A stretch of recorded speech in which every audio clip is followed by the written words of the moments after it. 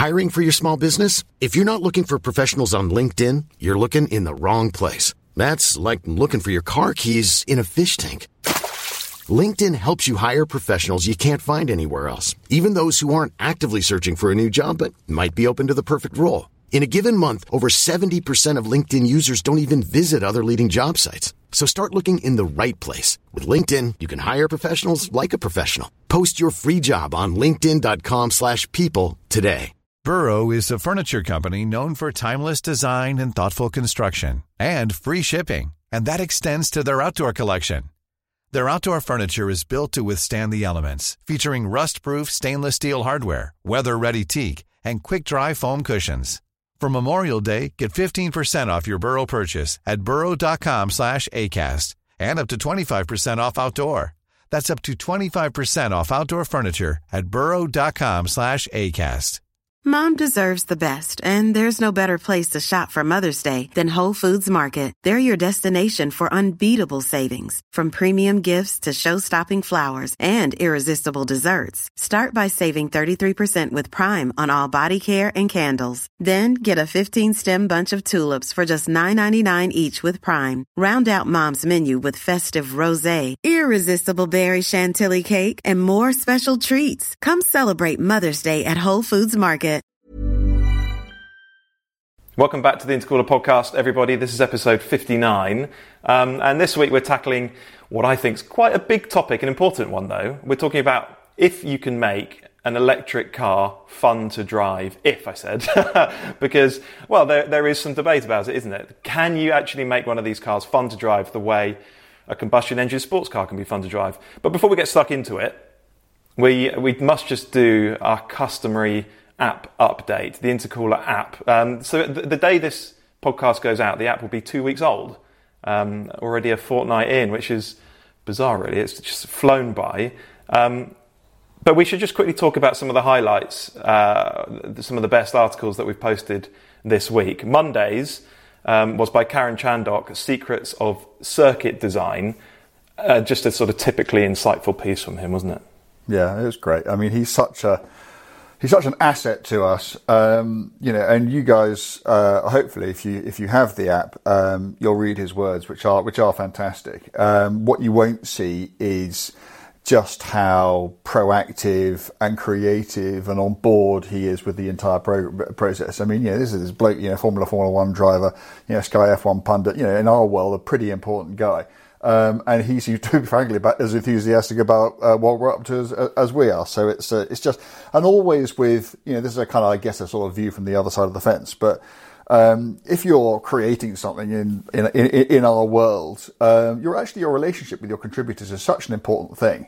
And if they are hard to deal with, late with their copy, you're always having to give them ideas rather than them coming up with ideas, then, it's fine. And if the results work, then that's good. But with someone like Karen, you just can't keep him down, can you? And it's great. And we're really, really chuffed to bits to have him. Yeah, we really are. The thing about Karen, actually, particularly on this topic, circuit design, is that, okay, he's raced for many, many years. I think in that piece he said he's driven around 85 circuits around the world or something. But he's uniquely qualified to write about circuit design because he actually consults for a circuit design company called Driven International. So it's something that he's clearly spent a lot of time thinking about. And for me, that's just a great example of the kind of insight that you get when you manage to snare the best people in the industry, isn't it? It's not just people who actually go out and do. That's why I'm so happy to have guys like David Tuig,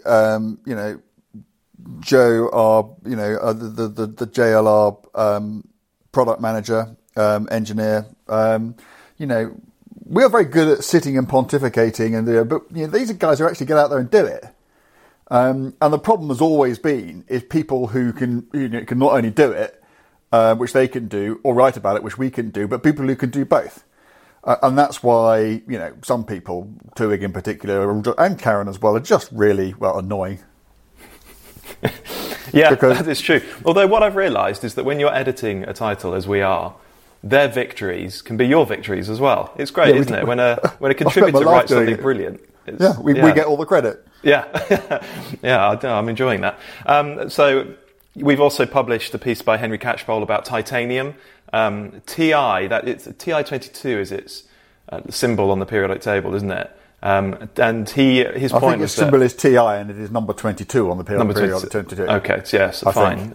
And so his point was that when we changed from Drive Nation to the intercooler and from DN to TI, the first thing he thought was titanium. Yes. And it's just another reason why we chose that name, isn't it? Because it's just a cool metal in our nerdy corner of the world. Yes, it is. It is a cool metal. I wouldn't say that when we had the idea for it, we were thinking, oh yes, what can we think of to do with titanium? It was just one of those things where the name came up, and we thought, well, what's that going to contract to? And then we thought, oh, that's really cool. Yeah. So it wasn't planned. It did kind of just happen, but at the stage we hadn't decided to use it, and it was certainly, once we realised it, it was certainly then one of the reasons that we thought, yeah, that's a cool name. Let's go with that. That's quite right. Yeah. So this week we've also had a column from Colin Goodwin, his Ask Goodwin column, and it always just makes me laugh. And today, as we're recording this, there's a piece from you, Andrew, about driving a Porsche Le Mans car that you'll quite gladly never drive again. Yeah, it's strange, isn't it? A Porsche prototype Le Mans car, which I'd be really happy never to drive again. But there's, it was the Porsche 961. I'm sure many of you know of it. It was basically the Racing 959. And it sort of had, not quite, but same sort of power as a 962. 680 horsepower, but slung out the back on a wheelbase like this, no aero. Just only the first ever four-wheel drive Le Mans car, one of its claims to fame. Going up in flames at Le Mans was another one of its claims to fame, and it was just a monster. And you might think that any Le Mans car with 680 horsepower might be a monster, but the truth is that they're not. A 962, probably Dirt 962, is anything other than a monster. It's unbelievably fast. But, it was designed for gentleman races. It was designed for people like me to be able to get into and not make a complete idiot of yourself in. And the 961 just wasn't like that. And there's a very slightly sad story about me trying to get in touch with the bloke who'd been in it when it caught fire. Don't worry, he wasn't hurt at all. And him just not wanting to talk about it at all. And I've explained all the reasons for that in the piece. So go take a look. Hopefully that gives you some idea of the sort of breadth of the stuff that we're posting up on the app. Thank you to everybody who has downloaded it so far, who's contributed with comments and feedback and all sorts. I really appreciate all that stuff. Can I just say one thing on the comments? And our investor keeps on saying to Dan and me, you must be less British about these things, because we're not, although we know we kind of have to do it, we're not desperately good at banging the drum and going, oh, look at us, aren't we brilliant? But I'm just proud of the fact that, so of the information that's publicly available, you can see that if you look on the Google, whatever they call it, Play Store thing and the Apple Store, we've had about a thick end of 300 ratings now, of which I think 2 aren't 5 stars. I think we got 2 4-star ratings and 290-something 5-star ratings. And, that might, in another world, make us feel really big-headed about it. In fact, all it does for me is it just reassures me that the product, if you like, is resonating out there and that people like it. And really, it just means, hopefully, if we can convert that into actually a reasonable number of people going there and taking out the subscription to it just means we get to keep on doing it, which is what we're here for. And make it better and better. Of course. That's the truth of it. Yep. So if you've been wondering about the app and you haven't yet got around to downloading it, go and do it now. You can start a free trial. There's no commitment. After that, it's $4.99 a month or $49.99 for the full year. And just go and search the intercooler on whichever app store you use and you'll find it right there. Okay, enough of all that stuff. Let's crack on with this week's podcast. So we are talking about how/if you can make an electric car fun to drive. We know they're coming. And you and I have been slightly sceptical, I suppose, about the electric car movement in the past, for good reason. They're not the global panacea that some people tell us they are. No. But I think we're broad-minded enough to recognise that they are happening and they have their virtues. Yeah, and I think you have to... this is actually always the case with internal combustion engine cars as well, but I think, in the future, we're going to have to draw an ever greater distinction between cars as transport devices and cars whose primary reason for existence is to be driven, to be enjoyed, to be savoured by people who get that sort of stuff. And I think that the cars in the Formula category, the transport, they really are going to become that. They will become, because a battery is a battery, an electric motor is a motor. The means that manufacturers have always been able to rely upon to differentiate their products are just going. They just won't exist anymore. And somebody may have a slightly more efficient battery than somebody else, and they may have an electric motor that's producing more.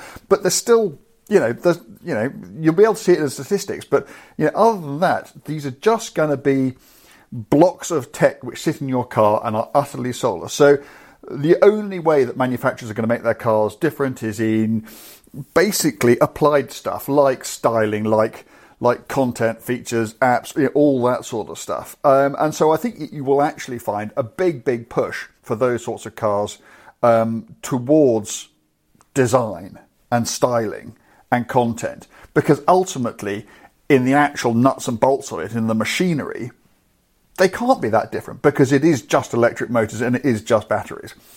So that's kind of like one thing. And the issues that we've always talked about, the question marks that remain over the true environmental cost of these cars. And there's a fantastic piece on exactly this subject by Andrew English up on the Intercooler app now.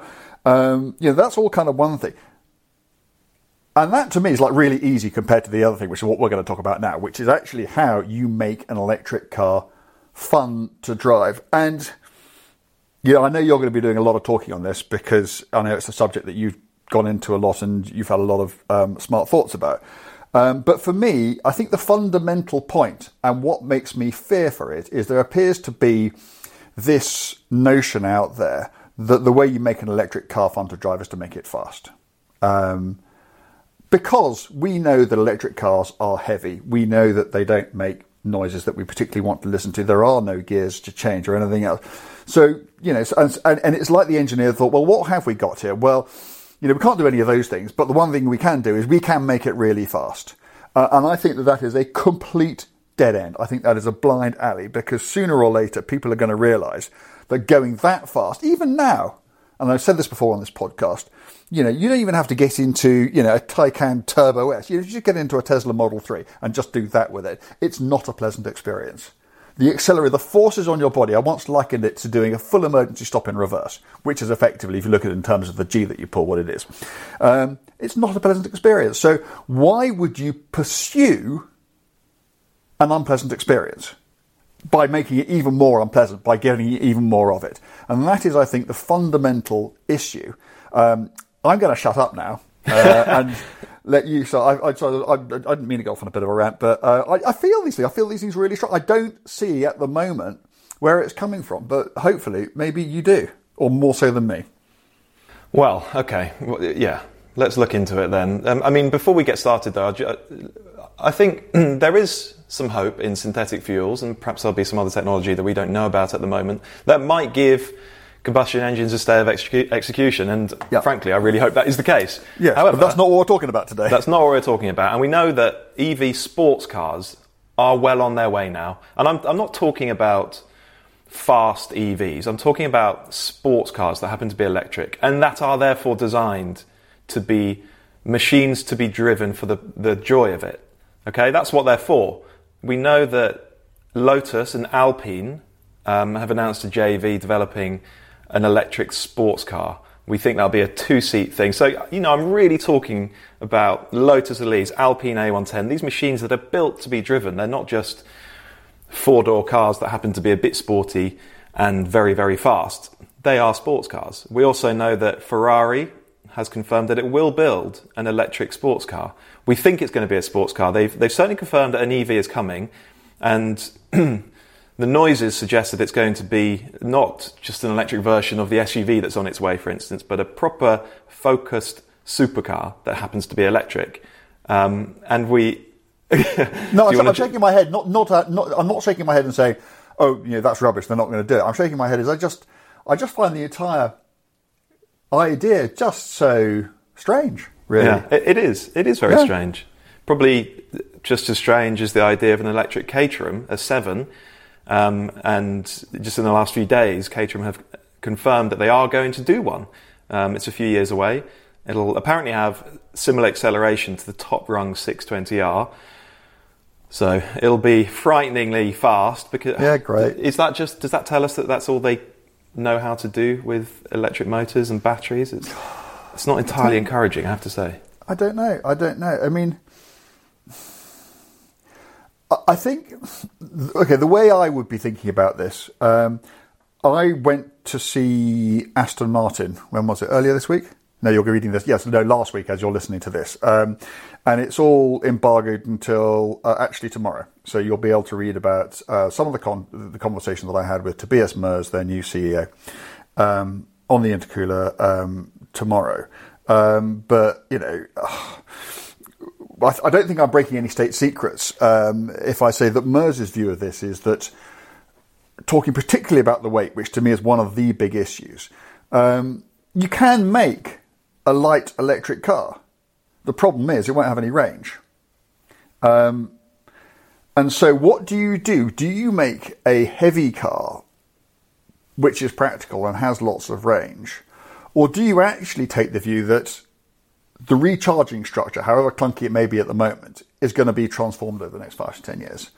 And actually, you will be able to fill these things pretty rapidly, and you won't have to worry about whether there's going to be a space at the next charging station or where your next charging station is, because that will be solved. So the whole range anxiety thing will go away. If you believe that, then you can make quite a light electric car, because you can just have a much smaller battery in it. And so that's a kind of, to me, that's an interesting way of thinking about it. And I don't suppose, you know, an all-electric Aston Martin, in much the same way as these other brands you're talking about, is in that context such a mad idea either. It's a very good point that you make, and we can illustrate it with a couple of electric hypercars that are on the way, both 2,000 horsepower things, which just still sounds completely bananas to me. It is the Lotus Evija, bananas. Yeah, the Lotus Evija, we think deliveries are going to begin towards the end of this year, maybe just into next. And this takes the Tobias Mers route, so it's only got a 70 kilowatt hour battery, and that means the car weighs less than 1,700 kilograms. It's 1,680, roughly the same as the new 911 Turbo, which is actually, that's a really, really fundamentally important impressive. point. Yeah, it's impressive. Okay, and then there's another electric hypercar, similar sort of power. The Pininfarina Battista is on its way, and it's got a 120 kilowatt hour battery. So they've gone down the completely opposite route. I suppose they're banking on their customers, their buyers, wanting a really usable range, and perhaps they're not prepared to rely on the charging infrastructure that, frankly, right now just isn't there. However, and there's the Rimac 2, isn't there? There's the Rimac 2, which is its sister car, the Concept 2. Yeah, and both of those, though, they are almost 400 kilograms heavier than the Lotus. 400 kilograms. That is, if you had to push 400 kilograms along the road on a trolley or something, that is a staggering amount of weight. Yeah, I mean, there are entire cars out there which don't weigh a lot more than that. You know, an absolutely stripped out, super lightweight Caterham is probably 500. Yeah. So that's just the additional weight. Yeah, it's an enormous amount of weight to save. So it's 6 people. It's 6 quite big people. Yeah, it's a staggering amount of weight. Yeah. So the Lotus is lighter by that much. It will have a much less usable range. But that could be transformational in terms of what that thing is like to drive. I've got plenty to say on this topic, so if you don't mind, I'm just going to crack on.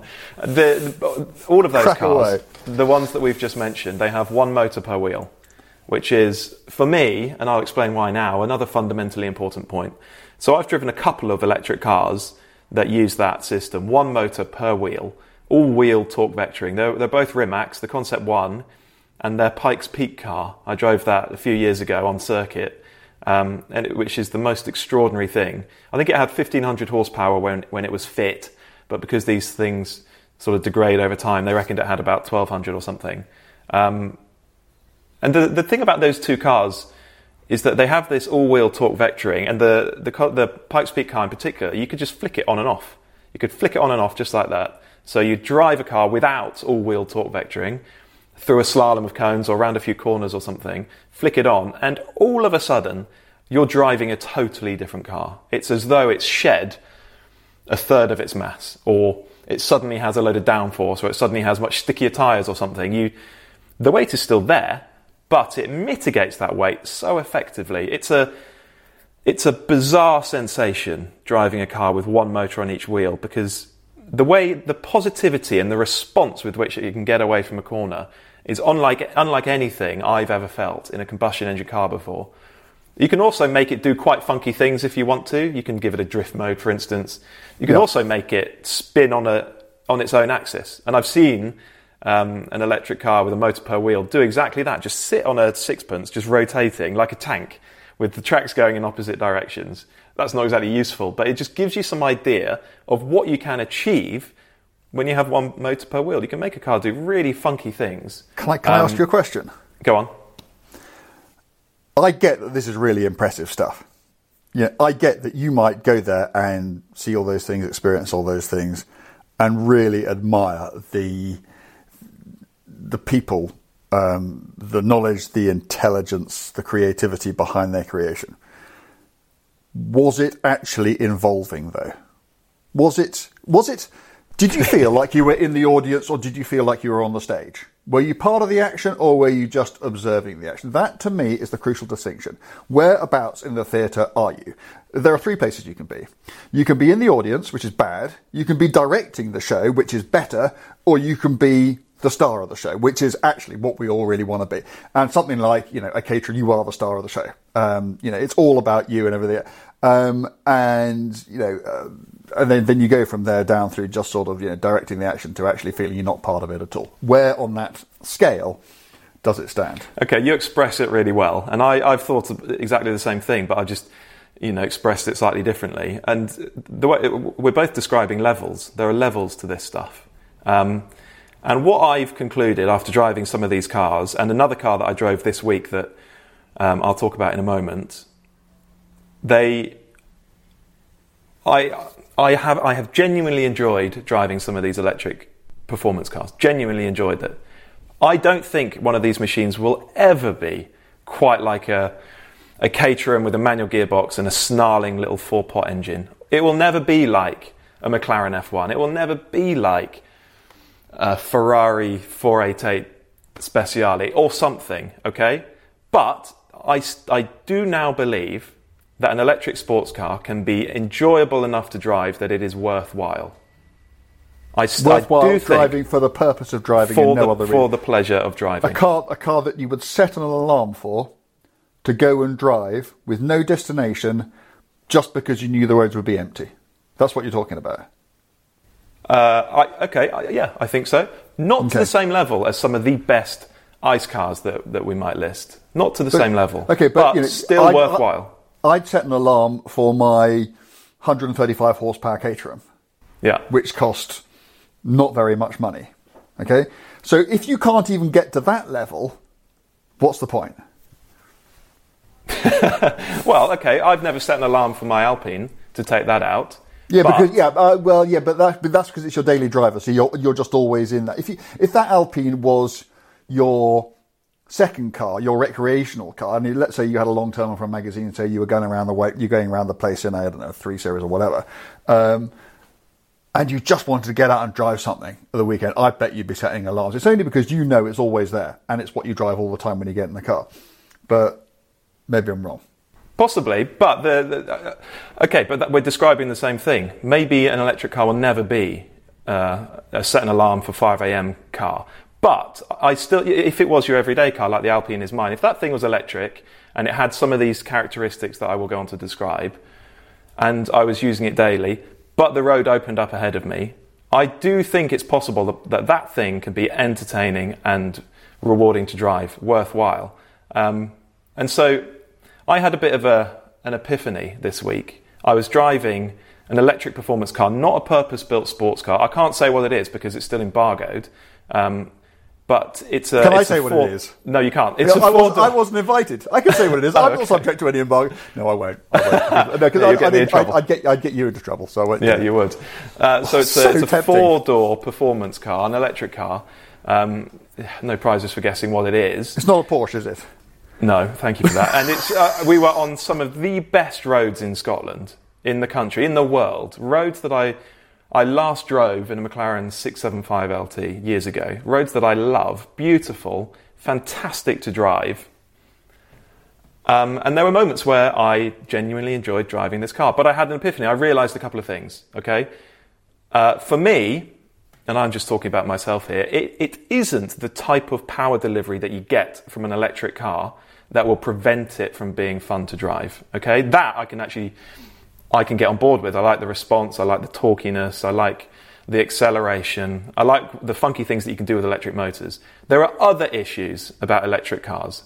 There's the weight, fundamentally important, we've already discussed that, and there's the range. It's those two things that, for me, make a fun EV a real challenge. And it's particularly difficult because you can fix one very, very easily, but not without completely knackering the other. Yes, and that's the point, isn't it? That's trade-off, isn't it? That is the point. And what I found on these roads in Scotland is that my range was limited. I had to get back to Inverness Airport. I had it on the sat-nav, and I saw my range here and the distance to Inverness Airport here, and they were very, very close. And so while I was on the middle of one of these fantastic roads, desperate to drive, I had to just go efficiency mode, wind it in, and just cruise. And I got to the airport with 1 mile of range showing. So it was a bloody good job I did do that. And it made me realise that if when you're going for a drive, whether that's getting up in the morning specifically for it, or just because the opportunity arises, and you're thinking to yourself, God, I really need to protect this battery life, that's it. In an instant, the fun of driving is gone. So I think it is absolutely necessary for an electric sports car to be as light as possible. But it's absolutely dependent on there being an efficient and effective fast charge network. Yes. The fast charge 100%. Network underpins all of this. Yes, and we don't have one at the moment. We don't have one. No, we don't have one. But you know, we have to look a bit into the future, don't we? Yes. Because these cars, you know, okay, fine, we're talking about them now. There are a few of them coming out now, but they're not mainstream now, and they certainly won't be important for a few more years. And I think if you look at what is happening with particularly the Ionity network in Europe, and is starting to happen over here, things are getting better, and they will only continue to get better. Also, you know, the other thing is that, you know, even without solid state and this other sort of battery technologies we've talked about in the past, I still think there's an awful lot of development to be done, particularly with the cooling of lithium-ion batteries. And that's really important because, I mean, at the moment, one of the reasons that these things all weigh so much is they get so hot, they require so much to cool them. And if you don't need that much, you know, there's obviously less energy that is then lost to heat. There's also less weight required for all the stuff that gubbins you need to keep it all cool. So I think that there are gains to be made. So this issue which we're talking about is going to get better. You will have cars that are lighter but don't have such a commensurate hit in range. The question, however, remains is that even when that's as good as it can get, and it will get to a point, as all technologies do, where it becomes uneconomic to invest further in it, or something else comes along, will that's A, when is that, and B, when it is there, is that in any way a replacement for what we already have now? Yeah, you're right. The technology will evolve, and at some point there'll be a quantum leap, and it might be graphene, it might be solid state batteries or whatever.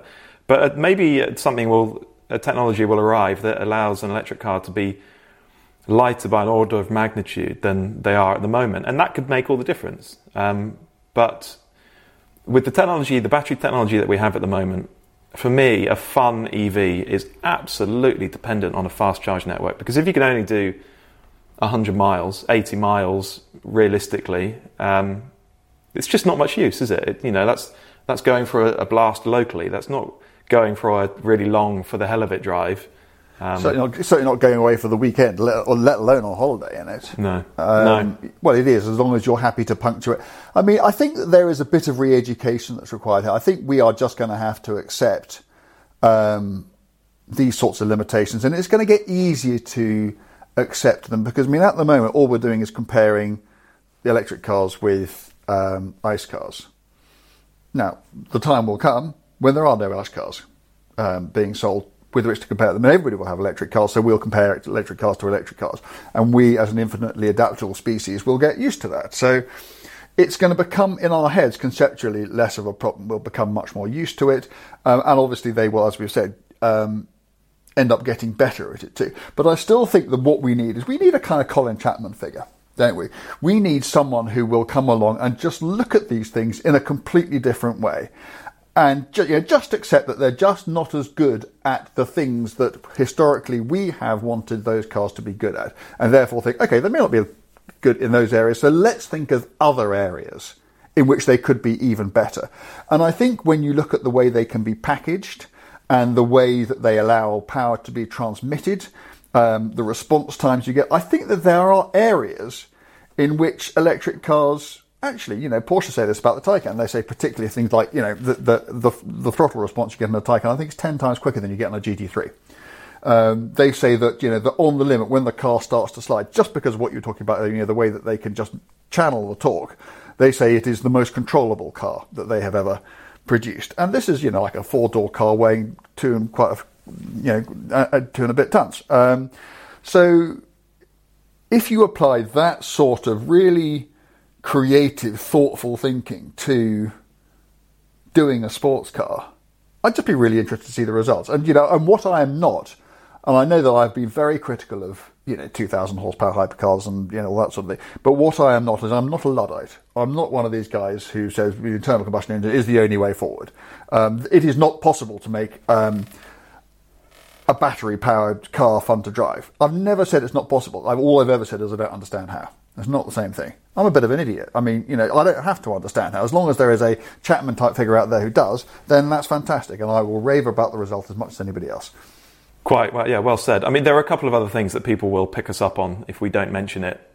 Gear changes. You don't get gear changes in an electric car. And that is an important point. Gear changes are like punctuation in a sentence. And when I drive an electric car quickly, I feel like I'm reading a sentence with no punctuation in it. Yeah. To the point where I was a lovely way of putting it. I was driving this car in Scotland a few days ago, and like lots of electric cars, it had paddles on the steering wheel for changing the regen. Yeah. And I found myself, the regenerative braking, and I found myself hard on the brakes into a corner, just pulling away on this little paddle going, that's not helping. So, there's still a line of code in my mind that says you come into a corner, you change down a gear. So there is something missing there. The soundtrack is another one. I love the sound of a great naturally aspirated engine. Who doesn't? I mean, it's such a part of the driving experience in that sort of car. Some of these electric cars, they synthesize a sound to try and make it seem a bit more emotional, I suppose. And actually, I'd rather make a virtue of the relative silence and just let it be quiet and spookily silent, so you can hear the tyres chirruping against the road and all that sort of stuff. I'm completely not with you on that. Really, you want some sound? No, I think you have to make a virtue out of necessity. Electric motors don't sound very good. But I think point one that you have to appreciate is if you go and buy a new car today, basically any new car, the noise the engine makes is not the sound you're hearing. That's true. Everything is synthesized. It doesn't matter what it is. People think, oh yes, top-end supercars, they might manage this. Everything is synthesized to an extent. Whether it's just sort of, tuning inlet tracks or exhaust tracks or what other thing, or whether it is actually, as almost all of them do, playing sounds through the loudspeakers in the car, everything you hear is synthesized. It's all an illusion to an extent. So at that stage, you're now just talking about a degree of synthesis. So, why not have a system where you could press a button and you can go to work in a V8 Can-Am car and come home again in a V12 Ferrari? Why not? I mean, given that you will obviously have another button where you can just get rid of all of that, so it's all about choice. You don't have to have it. You don't have to be using it. Given that it's all just lines of code and software, it doesn't add anything in terms of weight, and you don't have to use it. Why not? You could have an entire menu. You could get your Cosworth DFV, vintage Bentley, small block Chevy. I mean, anything you like. You make a good point. If it's absolutely convincing and you can't tell the difference, maybe. But I think you'd always be aware that it was fake. And for me, I'd just rather not have it. But okay, it is fine. fake already. It's all fake. It's fake at the moment. But it's convincing. It is convincing. It's convincing. Is the point. And that is the point. Yeah. Yeah, I think they can make.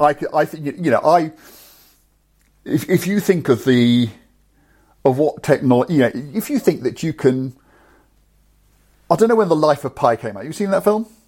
No, I know what you're talking about. Okay, but it's a bloke in a boat with a tiger. Okay, and obviously it came out years ago, and obviously there was never a bloke on a boat with a tiger when they filmed it. The whole thing was synthesized, and if you look at it, it's flawless. Now, if you can synthesize that. Quite a while ago now, believe me, you can synthesize the sounds of whatever engine you want to hear. Have to be able to. It's just much easier. Do you remember when the last Renault Sport Clio came out years ago with the paddle shift gearbox? Yeah. That had a system that faked the noise of other cars through the sound system, through the stereo. And you could choose between lots of different things. One was a Nissan GTR. You can make your Clio sound like a Nissan GTR, except you couldn't because it wasn't in any way convincing. And so it just became a terrible gimmick that, frankly, you used once, laughed at, and then just never used again. But I'd be interested to hear from listeners, do you think an EV, if it could make a convincing combustion engine soundtrack, should it actually be authentic and not make any sound at all? Bearing in mind that you can turn it off. So should it be an option? Okay, fine. Yeah. Okay, there we go. Yeah, that's a good distinction. There's one other point I want to make here. Particularly these days, and particularly in sort of more built-up areas, I sometimes feel a bit of a Burke driving a noisy petrol car. 812 GTS Ferrari. I took some mates out in it because you do, blasting along a road where actually there are some houses fairly nearby, and I felt like a Wally doing it. Yeah. And there is something kind of intriguing about the idea of an electric car being able to use all its performance and nobody having a clue. Yeah. Yeah, no, I get that. But also, you could just have a mild hybrid, which just allows you to go into, what I don't like is, I live in the middle of absolutely nowhere. It is, middle of the night. It's as quiet as a grave around here. And sometimes I have to get up sometimes I choose to, but sometimes I have to get up at silly hours in the morning to go to an airport or whatever. And I've got a noisy car outside. And I'm just going past the neighbours thinking, sorry. Yeah. And I would love not to be able to do that. I really would love not to have to do that. Okay. Well, let's begin to wind things up. And what I want to do is give you my blueprint, right? So you're not allowed to tell me I'm wrong because this is mine. This is my blueprint for a fun EV sports car, and I'm really thinking about a two-seater thing. I mean, purpose-built as a driving machine. So the weight has to be low in the car, as they tend to be with battery electric cars. Not across the floor, though. I don't want a skateboard chassis because I want to sit as low as possible. I don't want to be sitting on top of 6-8 inches of batteries. So they need to be maybe in a T shape across the floor or something. But the weight needs to be low because it will be heavier than a petrol car, and I want to mitigate that as much as possible by keeping the weight on the floor. And the car has to be as light as it can be, and that means carbon construction, or it means aluminium construction, and it means light weighting throughout the car, and it also means a modest battery. And so my blueprint for this type of car is dependent on the charging network improving massively in a short space of time. I don't want to obsess over range because I want it to be as light as possible. I want one motor per wheel, and I acknowledge that that's probably a complicated and expensive thing to do. This car that I've got in mind is Lotus Alpine kind of level, so it should be relatively affordable, and I just hope that's possible. But imagine having a car that weighed 1,400 kilos with a motor per wheel, 75, 80 horsepower per motor, 300, 320 horsepower, 1,300 kilos, 1,400 kilos. It would be quick, but it wouldn't be bananas fast. I think with that kind of weight, it could be quite satisfying to drive. I think there's merit and I think there's potential in it. But I've said it before and I'll say it again. I still think in 100 years' time, you and I won't, but people will reflect on the greatest driving cars of all time. And I think probably they'll burn hydrocarbons, won't they? Yes, they will. Well, knowing what we know now, and we don't know what we're going to know in 100 years, anything could happen in 100 years. But knowing what we know now, it's hard to see how they wouldn't be. And it's hard to see, and I completely agree with everything you say about, your layout. But ultimately, what you're doing in configuring the car that way is making the best of a bad job. That is ultimately what you're doing. And I think that if you produced that car and you took it across Wales and then jumped in your A110 to come back the other way, I don't doubt for a moment which one you would rather be in. And, and if you think about the cost, for instance, of developing an A110, despite the fact that it uses an awful lot of off-the-shelf stuff, its entire powertrain, for one, compared to the cost of developing, that EV with the carbon fibre construction you talk about, you